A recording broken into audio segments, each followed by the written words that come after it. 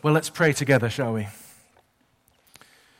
Our Father, thank you for giving us your holy word, giving us the freedom to read it, giving us your Holy Spirit to help us understand it. And we pray to you now that you would do just that for each one of us.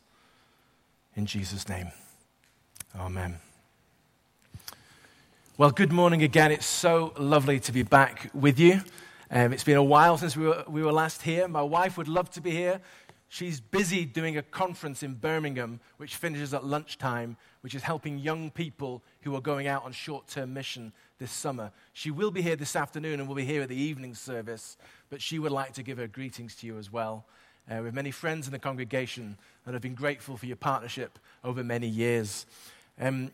We turn to this passage in John 20 this morning, and I really only want to speak about the first few verses, although the second section that we read is helpful to illustrate it. Let's first remind ourselves of the context of what's going on here. I know you're in your series of 40 days with Jesus, and so here we find the disciples on the evening of the first day of the week.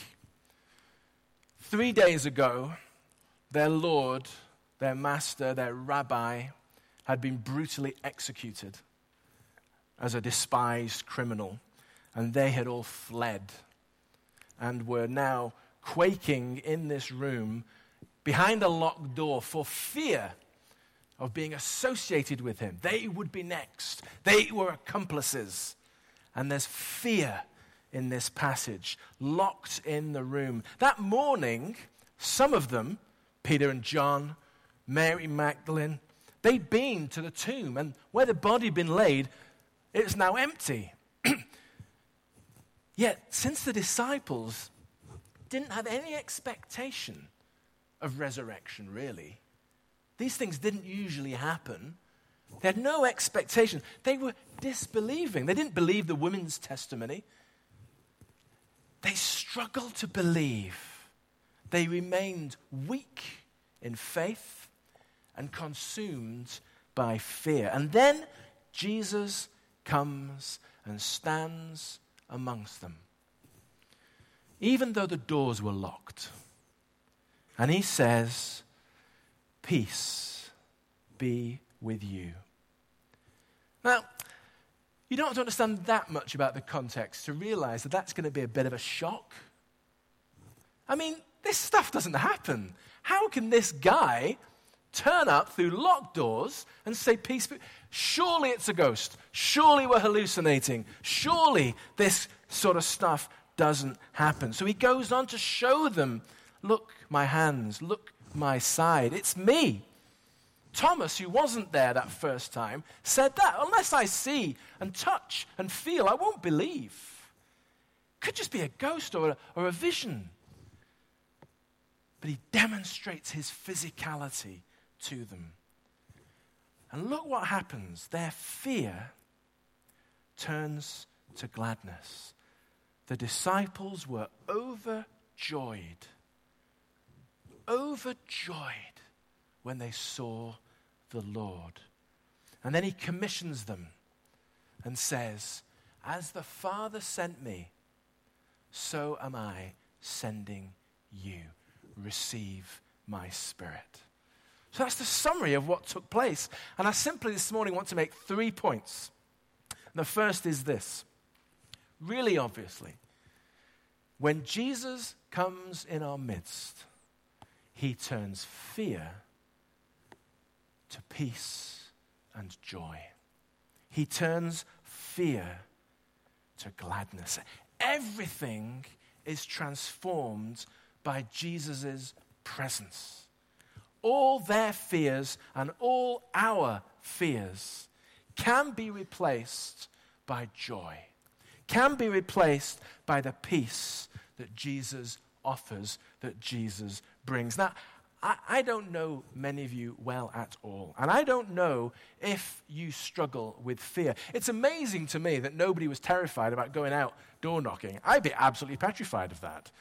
So maybe you're not wanting to admit to it, but I don't know what sorts of fears you may struggle with. Generally, thanks be to God in our community, we're not fear of our lives. We're not fearful for our safety so much compared to our brothers and sisters that Bob was praying for in the other parts of the world. But for me, when I'm reflecting on this, what makes me fearful? What makes me anxious? I had 3 thoughts. Maybe you can relate to them. Maybe yours are different. But for me, busyness creates anxiety. Just at the moment, I'm in the middle of a really, really busy time. And I wake up in the mornings, maybe at 4 o'clock or 5 o'clock. And I discover many of my friends, middle-aged men like me, likewise, are getting up at 4 or 5 in the morning because they wake up and can't sleep. They're thinking about all the things they've got to do. And the things they're going to do are exciting and important, but they're nervous about them. They're anxious about them. And there's a lot going on. For me, in the north of England, I've got a lot of opportunities to meet a lot of different people. I've got a lot of opportunities to speak, seminars to give, lectures to prepare. And for me, my personality type is that although I look to you quite confident, I'm actually quite nervous about these things. And I'm worried about not doing a good job. And so I wake up at 4 in the morning. Not to mention the fact that there's an unlimited number of things that I could do when I'm surrounded by so many mosques and so many Muslim people in the north who would love to talk about spiritual things, but no one is going to talk to them. My peace goes and anxiety comes in. A second area of my life, I think, is what I'm calling changing stages of life bring fear and anxiety. We have 2 children, and when we lived in Bath, when we first came back, we were letting them go as day pupils to the school that maybe they could stay in when we went back to China.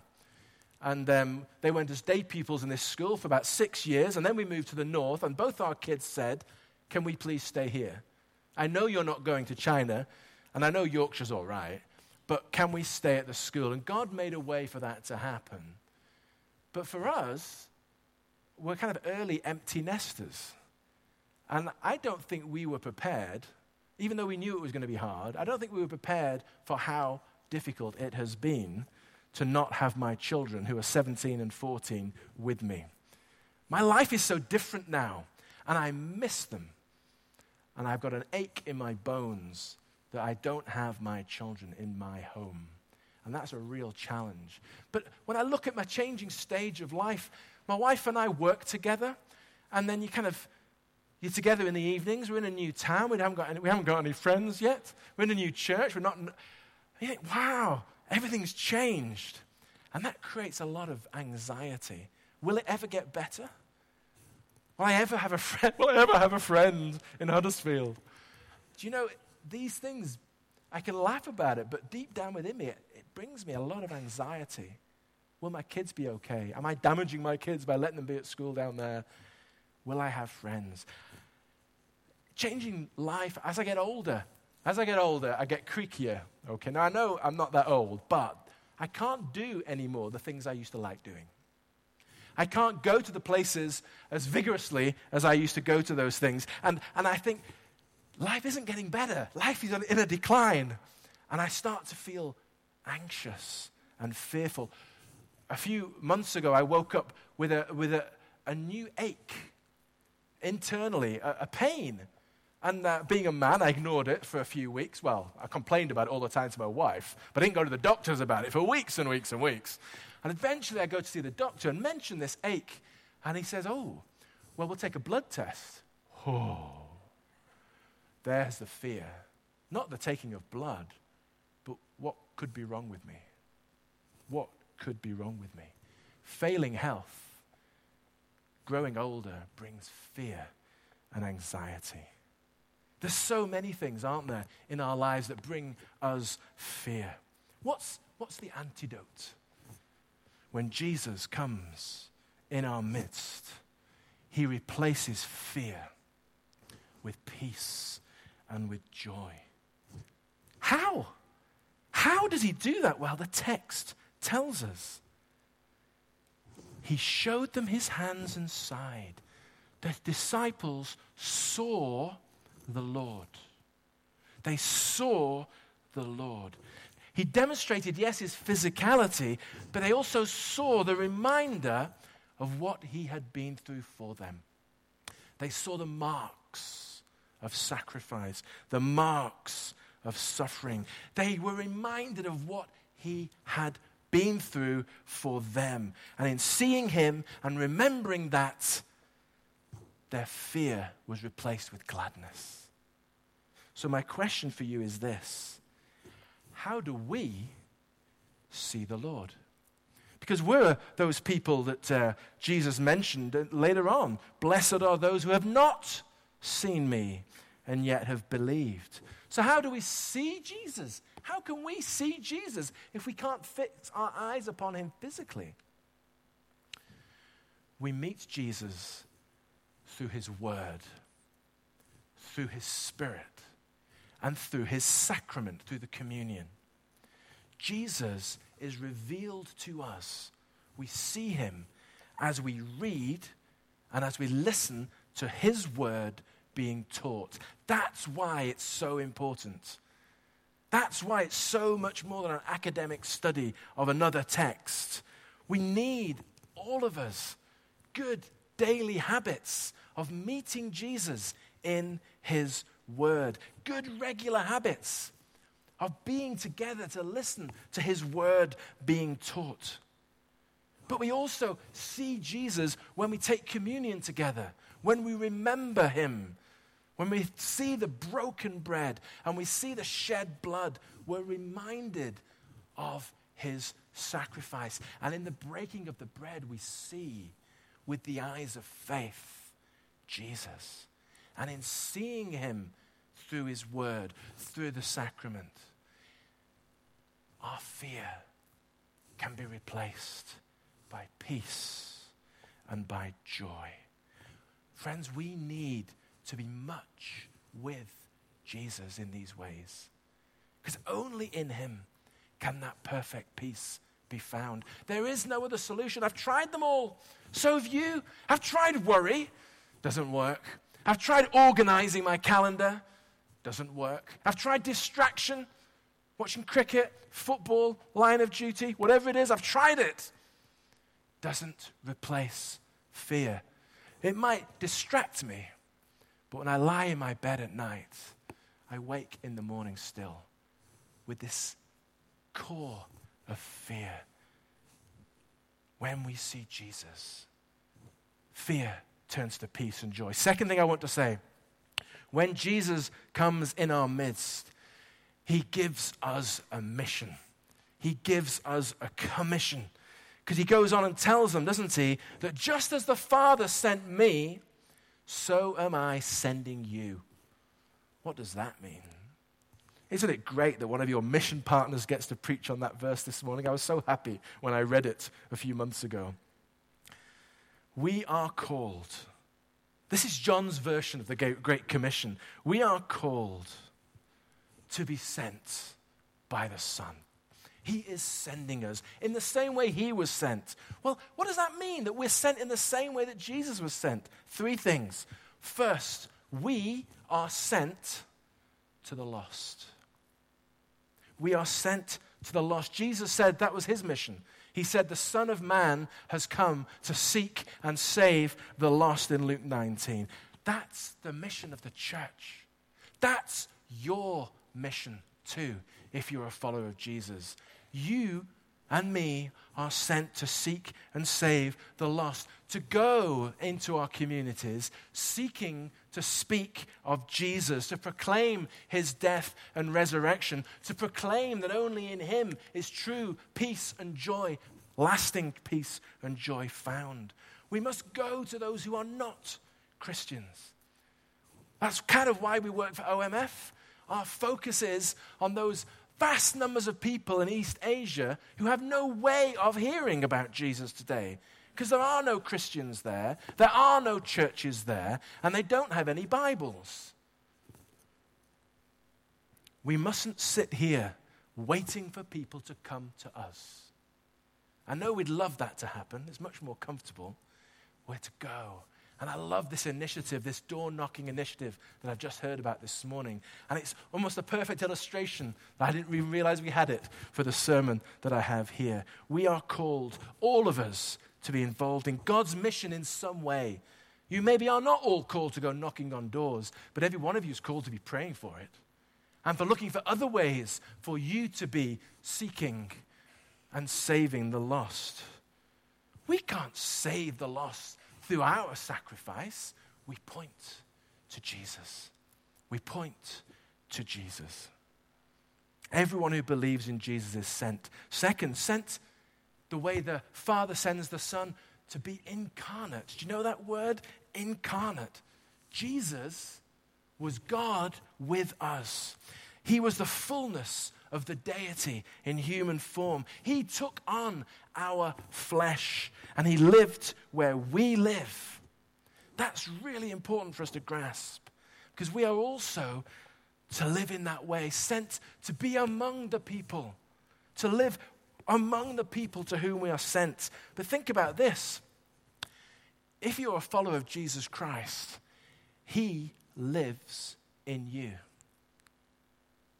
And wherever you go, wherever I go, I am a Christ bearer. That's a scary thought in some ways, but an exciting one in others. Wherever you go, you see, you are bringing Jesus into their midst. You have that opportunity and mission to bring Jesus into the midst where he is not currently present. Where we are, where we go, should be a better place because we're there, because Jesus lives in us. An incarnational mission means being fully present in those places. It's no good planning loads of Christian-friendly events. It's no good inviting people just to come to stuff if we are not active at the school gate, in the workplace, in our university, on our golf course, with our friends who we've had for 35, 40 years who aren't Christian. We are to be active in praying for these people that we might bring Jesus into their midst. But that's challenging, isn't it? It's really hard to think, I'm always on the job. I'm always ready. I'm always looking for an opportunity to share. That's costly, isn't it? But that's my third point. You see, the Father sent the Son to die. If the Son is sending us the way the Father sent the Son, is he sending us to die? Not in the same way that Jesus was sent to die. Let's be very clear about that. Not in the same way. We can't die for sin, and we are not saviors. But we are each called to lay down our lives.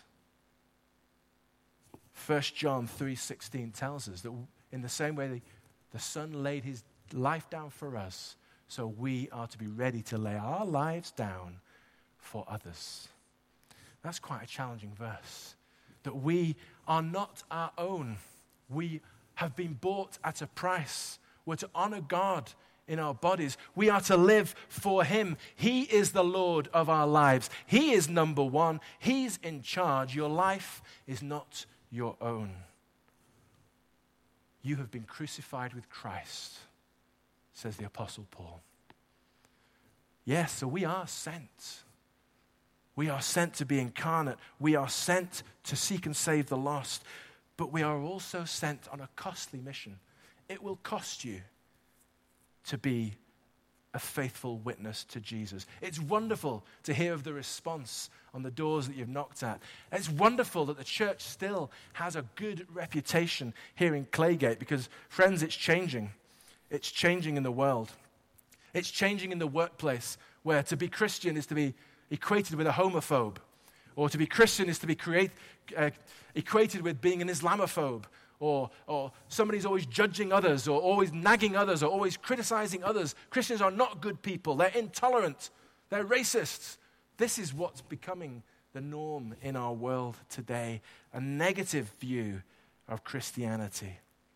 So the cost for you in standing up in your workplace to say, yes, I am a Christian and I would love to talk to you about Jesus, the cost may be significant. Probably won't be physical the way it is for our brothers and sisters in Syria. But are you prepared to pay the price of being seen as foolish simple, out of step with modern thought, offensive to the prevailing culture, intolerant, having your reputation tarnished?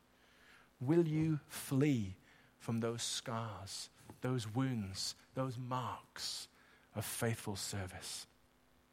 So when Jesus stands amongst us, he turns our fear to joy and peace. He commissions us as incarnational witnesses. And thirdly and briefly, he gives us everything we need to do all this challenging stuff.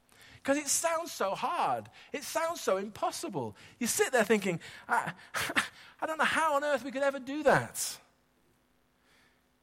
He says to his disciples, receive my Holy Spirit, and breathes on them. All the resources that we need are found there in that verse. Receive the Holy Spirit. We have everything that we need for life and godliness through God's divine power that he has poured out upon us. Have you ever received an outpouring of the Holy Spirit? Have you ever prayed to God, God, pour out your Spirit on me? If you've done it once, do it again. In fact, do it daily. Ask him, oh, Father, pour out your Spirit upon me afresh this day that I might live for you. Because you cannot do it. I cannot do it in my strength. It is impossible. But God is the God of the impossible. You look to him. He pours his Spirit upon you. You will be empowered. You'll have the peace, and you'll have the joy, and you'll have the mission, and you'll have the power to live that life that pleases God. When Jesus stands amongst us and we see him, our fear is turned to joy and peace. We are sent out into the hurting world around us, locally, nationally, and internationally. And we are given the privilege of the Holy Spirit of God to empower us to do those things. So let's come to him and ask him right now to pour his Spirit upon us. Let us pray. Father, thank you for the truths within your word. Thank you that we here have had the opportunity, Lord, in years past to see Jesus through our eyes of faith. And in seeing and fixing our eyes upon him, we rejoice and we know, Lord God, that you can meet us in our fears and turn them to your perfect peace. And our hearts break for our hurting town, our hurting nation, this hurting world, Lord, and we cry out to you, send us in the power of your Spirit to be your witnesses, to be those who love and give and lay our lives down for others, that they too might see Jesus and receive peace and joy. And I pray, Lord, for my brothers and sisters, as I pray for myself, in the name of Jesus, pour out your Holy Spirit upon us today and fill us afresh with the power to live a life that brings glory and honor to Jesus. We ask it in his name. Amen.